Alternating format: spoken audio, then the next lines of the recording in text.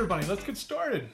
Thanks for joining. Got a good group today, so thanks for joining. And if you're on my podcast, you'll be hearing this later.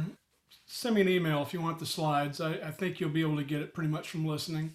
So today we're going to talk about software, infrastructure, and cybersecurity as it relates to a hybrid and remote workforce. So if you're a leader in this area, it's definitely something you want to be concerned with. And I'm going to be talking about architecting the business, not the technology. So I want to make that important distinction before I continue. Because if you're on the business side, not the IT side, I'm talking to you. The IT side, that's fine. They need to understand this as well. But this starts with the leadership, the C-suite, senior VPs. This is what you need to do. So this is part of a series that I'm giving beyond technology for the hybrid remote workforce leaders, wherever you are in the world. Last week we talked about the ideal leadership and organizational attributes. So go back and listen to that or watch it. It should be on my YouTube channel shortly. It's not there yet. My podcast does have last week's episode on it. Next week I was going to talk about telemedicine, but I decided to change it up a little bit. I'm going to talk about innovation because it follows nicely to today's talk on software. Then we'll talk about product management and marketing opportunities with hybrid remote workforce. There's a little bit of a mindset change there if you're a product manager or product marketing.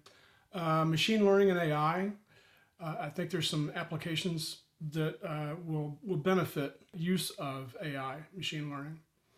Then we'll talk about manufacturing and supply chain companies. There's definitely some issues of people who work on site versus those who are off site and can work remotely or hybrid, and those who have to go in. So there's some considerations there you'll want to know about. I think there's a coming renaissance in the rural and Rust Belt of America, and I want to talk a little bit about that. And then the last one, generational expectations. So Generation X, Generation Y, all these generations, how are they going to, my sons are 10 and 13. I guarantee you they're going to approach all this very differently than, our current workforce. So something you need to think about for the long term. So the agenda, quick introduction of myself, let you know who I am, who's talking. Go over some quick numbers. Went into this in more detail last week, but today I'm just going to give you the high level. Leadership attributes, I'm going to go over that again because I can't emphasize that enough. That's where everything starts with leadership. Then we'll talk about software considerations, infrastructure, cybersecurity, and then I'll give you a couple of team software packages that I've used that I like. So a bit about me. I've been in the business for 30 years, undergrad, University of Maryland, and worked for IBM right out of college, was with them for a decade and a half. Then I need to find a word for like a startup that turned into a small business, because I've co-founded 5 of those, so we put a few million through the businesses, but it was interesting. I've worked with a lot of companies on the Fortune 500, Inc. 5000. Lived in 10 different states, 15 different cities. I've been around. I know quite a few different types of people from different areas of the country. I've been involved in software engineering. That's where I got my start. Product management, product marketing, and organizational change management. And some of my hobbies, I love to ride motorcycles. My sons and I like to go flying, and we go to Oshkosh every year and camp underneath the plane. So that's always fun. All right. So, survey says most people want a hybrid workplace. I think as we start returning to work after this pandemic, most people are going to want to work in the office, a couple, 3 days a week and a couple of 3 days a week from home. They're more productive at home. I mean, you just can't get around it. There's a problem, and I talked about this last week, and I just want to mention it really quickly, that if you don't have a clear set of goals for your organization, people will actually overwork at home because they don't want to feel like they're not doing the right thing. And if they don't have any direction, they're going to try and do everything. So that's not good. 30% of people want to work in the office because they're extroverts. They just can't stand not being around people or being in an office. And then there's 20%, they're just people you slide pizza under the door and, they get the work done. Very introverted, they do get a lot more done at home. I'm going to talk about this later somewhere. I got to fit this in. But, people who just start with the company, when you just hire talent, they really need to be on site or with a group of people, until they get up to speed and everybody knows them, and then you can transition them back. Even the people who don't want to be in the office. They just need some visibility so people know who they are. Harvard did a study about, 2016, and the top two things in their list, 5 and 6, but it's still in the top 10, right? Collaborative ecosystem and an agile and adaptive organization. Both of those are very well served by setting up a good leadership program. You know what the goals are. You don't micromanage them, commander's intent. And you set up the tools and technologies that they need to exceed. That creates a collaborative ecosystem, and software is going to help with that, but there's still a mindset. And you need an agile and adaptive organization. Everybody's heard agile, like they're probably sick of hearing about agile, but it's a good technique. Simple strategic plan, strong leadership, results-based culture, clear organizational goals, lead by example. That's the leadership. For the organization, they have a growth mindset. Carol Dweck has a great book on this. People feel accountable to their peers. They're focused on outcomes and results. They can easily explain how they fit into the mission and purpose of the organization. And they have fun together. Even the leaders have fun. If you're a leader, if you're a CEO, business owner, and you're not having fun, why? You should be. All right, so let's get one other concept down before we start talking about software, infrastructure, cybersecurity. There's an exponential growth in capabilities as far as software goes. When I first got into this industry, it was mainly mainframe. There was no internet. We have leaps and bounds over where we were, decades ago. And it just keeps growing. Every day, another 2 software startups start and produce some software that solve a problem. You need to figure out what your business problems are first and then go look for the technologies. I guess that's what I'm trying to say here. Some of the technologies, big data, Internet of Things, robotic process automation, drones, mobile technologies, blockchain. These are why you need to know your business process, because yesterday you weren't able to do some things. Today you are. Say you have big data now collected on a lot of your customers and you're in marketing. That's low-hanging fruit, but still, you have a lot of data on your customers. You can use artificial intelligence to go through that and find out how they respond best. Believe me, that's still not a perfected situation. Even Amazon doesn't have it perfected, according to some AI professors that I know. There's a lot more to be done there. Anyway, blockchain, people are forming consortiums around blockchain for supply chain. Supply chain's going nuts these days. It's reconfiguring just about daily after this pandemic. China's invading Taiwan, maybe, who knows? Russia, Crimea. You need to think about how your supply chain might function. Anyway, so let's get on. Here's some of the blockchain. Honeywell, Microsoft, IBM, they're all involved in some form of blockchain projects. The reason why I want to mention this is you need to think about your business model, your revenue model, your go-to-market models, and how will you use these new technologies in your strategy. They're very dynamic. You don't want to use some of them now, but as they grow better, you may want to start taking advantage of them for a competitive advantage.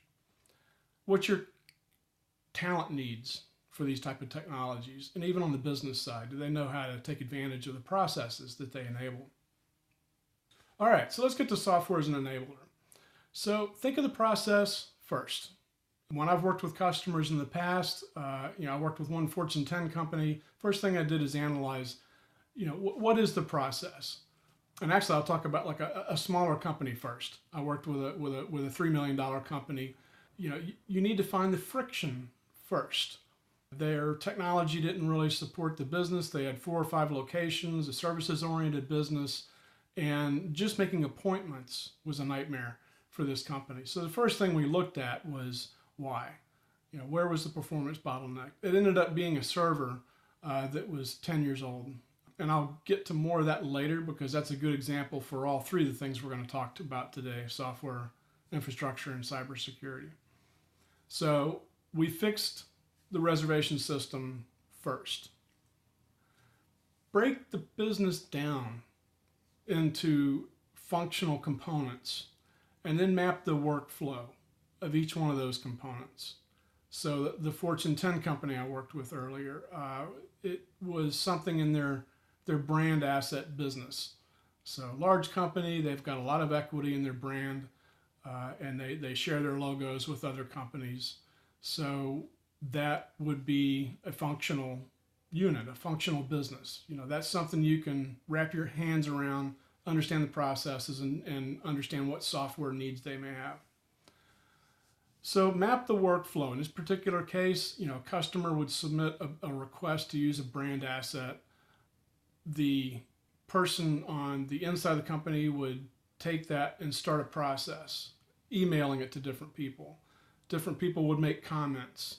They would forward it to somewhere else, legal, for instance. Marketing would get copied. They'd provide their input. So you want to map this workflow. What are the triggers? So someone makes a comment, what happens to it? Where does it go? Who uses that information? What are the jobs to be done? So legal has a job to be done, marketing has a job to be done. Everybody has a job to do in getting this brand asset request through the system and then back out to the customer to say yes or no, or here's how. Once you've done that, map out the locations. Where does this need to be done from? If it could all be done from one site and it's only ever done from one site, then you don't really have to worry about multiple locations, which that would affect hybrid and remote. Hybrid and remote design also takes into account things you can do with your customers. So if you design it to be accessed by your employees off-site, that means now you have capabilities that your customers might be able to use if you so desire. And then any security concerns. I mean, is this data, like on a scale of 1 to 5, is it super critical? Formula, trade secret, that you want to have locked down pretty well, and that's good requirements to have going into the software phase. If it's who really cares, it's not a good idea, but it's not going to affect the business that much, then maybe you have looser security protocols around that. But it's something you want to know. It's something you need to document. Then you have to decide on build or buy. This Fortune 10 company I was working with, we looked at build. Internal had built it earlier, the earlier system. But when I pulled all the pieces together and looked at it, it really didn't make sense. If you use a software as a service, for instance, they're always adding functionality and features to their software. The internal team, they're single-threaded. They have to work on certain projects and you get in line. So if you want something new, you have to wait for it. It's a decision you have to make, build or buy. So define the steps first, then go look for technology solutions. If you do it the other way around, you're going to run around in circles because 5 million business apps out there. You have to figure out your business process, match the software to it. Don't over-automate the process. I've seen a lot of companies automate processes and wrap technology around it to the effect that when the business changes, that process is locked in, and now all of a sudden they have to do gymnastics to get around the processes. This is where you have people reverting to Excel spreadsheets because the system just doesn't work anymore.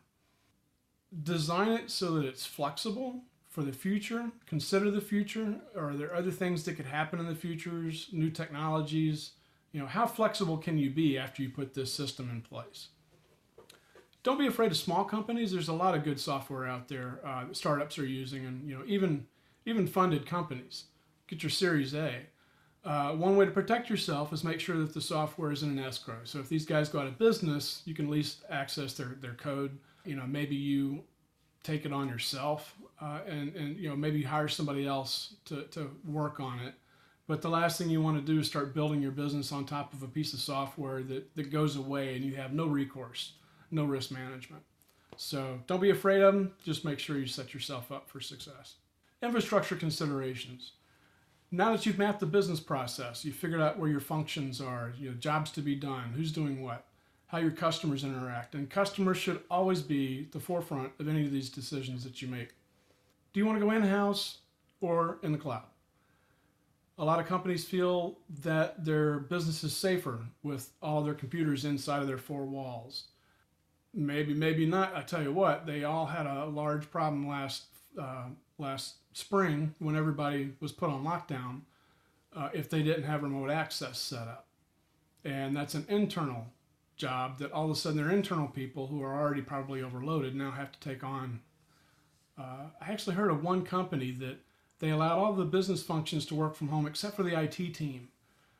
That's about as backwards as you can get, right? Hey, takes all kinds, I guess. Cloud architectures, one way you can get around this, put your servers in a cloud, with the hosting company. They take your actual servers, they put them in racks, they supply their networks to it, their power, but you have redundancy in their power. They can offer services that your staff isn't equipped to handle, or they're just too busy to handle. You can use shared servers where you move your applications to servers that other companies are using parts of the servers, so the response time isn't as quick, but maybe it's not a critical application and the costs are lower. You can get a dedicated server, obviously, and even outsource. I worked with one company back when I was at IBM. I had a team of ERP programmers that reported to me, and we were moving their data center at the same time. So installing a brand new ERP system and moving a data center, that was a fun time, but it really was actually. But the reason why they did that is they were able to provide much better support. The response was much quicker. They were moving it from mid-range to mainframe type applications. Actually, maybe faster mid-ranges. This wasn't a consideration at the time, but now it would be. They're in an IBM data center.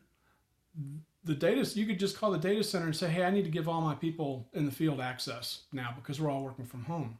Easy. If it had been on site, which is where it was, they weren't equipped for that.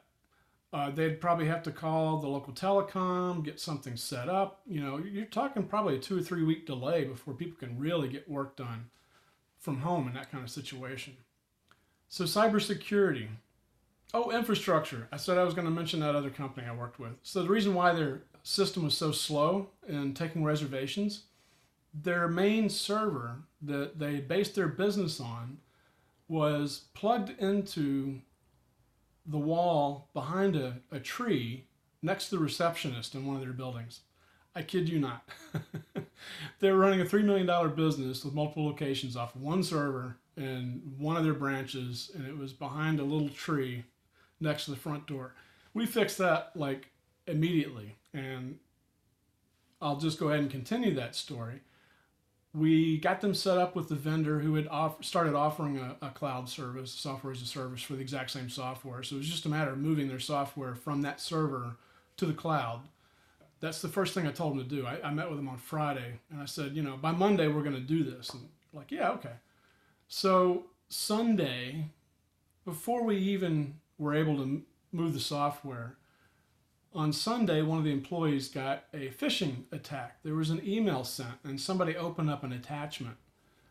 Yeah, you already know what's going to happen. So the server was infected by a virus, and they lost everything for that weekend because the last backup they had taken, which was off a drive sitting on top of the computer behind the tree. And I realize a lot of you executives, you're way beyond this. It's just a funny story. But they lost everything up to that Friday, so they had to re-enter all this information. If it's in a data center, if it's in the cloud, they're going to have much better security. If you think it can't happen to you, you're wrong. Equifax, they had a Linux server sitting in a back room that was attached to their network that they had used for a development project years prior, and somehow it had fallen off the list of things that they needed to work on. They had forgotten or didn't know to apply a patch that Linux had released to solve a security problem. You know what happened with Equifax. It took them down. Security, Amazon Web Services, they apply patches to all of these machines. The latest security is installed into their networks. They keep the applications up to date.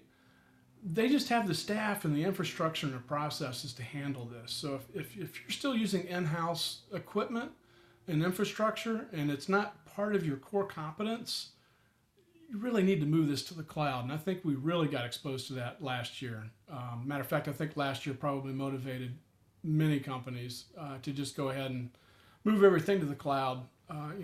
Quit trying to save stuff on site. So the way you get around phishing, some of these other, educate your workforce regularly. Teach them about phishing, strange emails. Make sure they update their software regularly. Even their wireless routers at home. A lot of people have wireless routers that are probably 3 or 4 years old, and there's been major releases of software for some of these routers to protect against security breaches. But these people haven't updated their routers. They probably don't know how. So you might want to have them instructions or give them access to some way. But if they're working from home, this is definitely something you want to consider. Make sure everything's password protected, their laptops. Use VPNs and multi-factor authentication. There are several apps. Google has an app on their phone that you pick a 6-digit number that expires every 30 seconds and you enter that in. That's multi-factor authentication. And pen testing. The large Fortune 10 company I talked about earlier, we ended up moving them from an on-premise site where it was built it was built inside their 4 walls. You couldn't even access it outside, from home or anything. And one lady had to maintain that application. So every time a request came in, she had to enter it in. The workflow, all the emails that were circulating, she had to transcribe all that into this app to be able to, keep track of it all. We found 2 SaaS applications, SaaS, Software as a Service applications. And interestingly enough, there was a company that I always knew as a statistical application company, SaaS. They had the best marketing workflow tool I've ever seen. Marketing workflow. So earlier, when I talked about mapping the business process and then finding the software, most companies, their processes are held together by email and chat. This was an actual piece of software that took those jobs to be done and the triggers and the workflow and built it all into one nice application that you could buy licenses right off the internet. We did a pen test and it passed.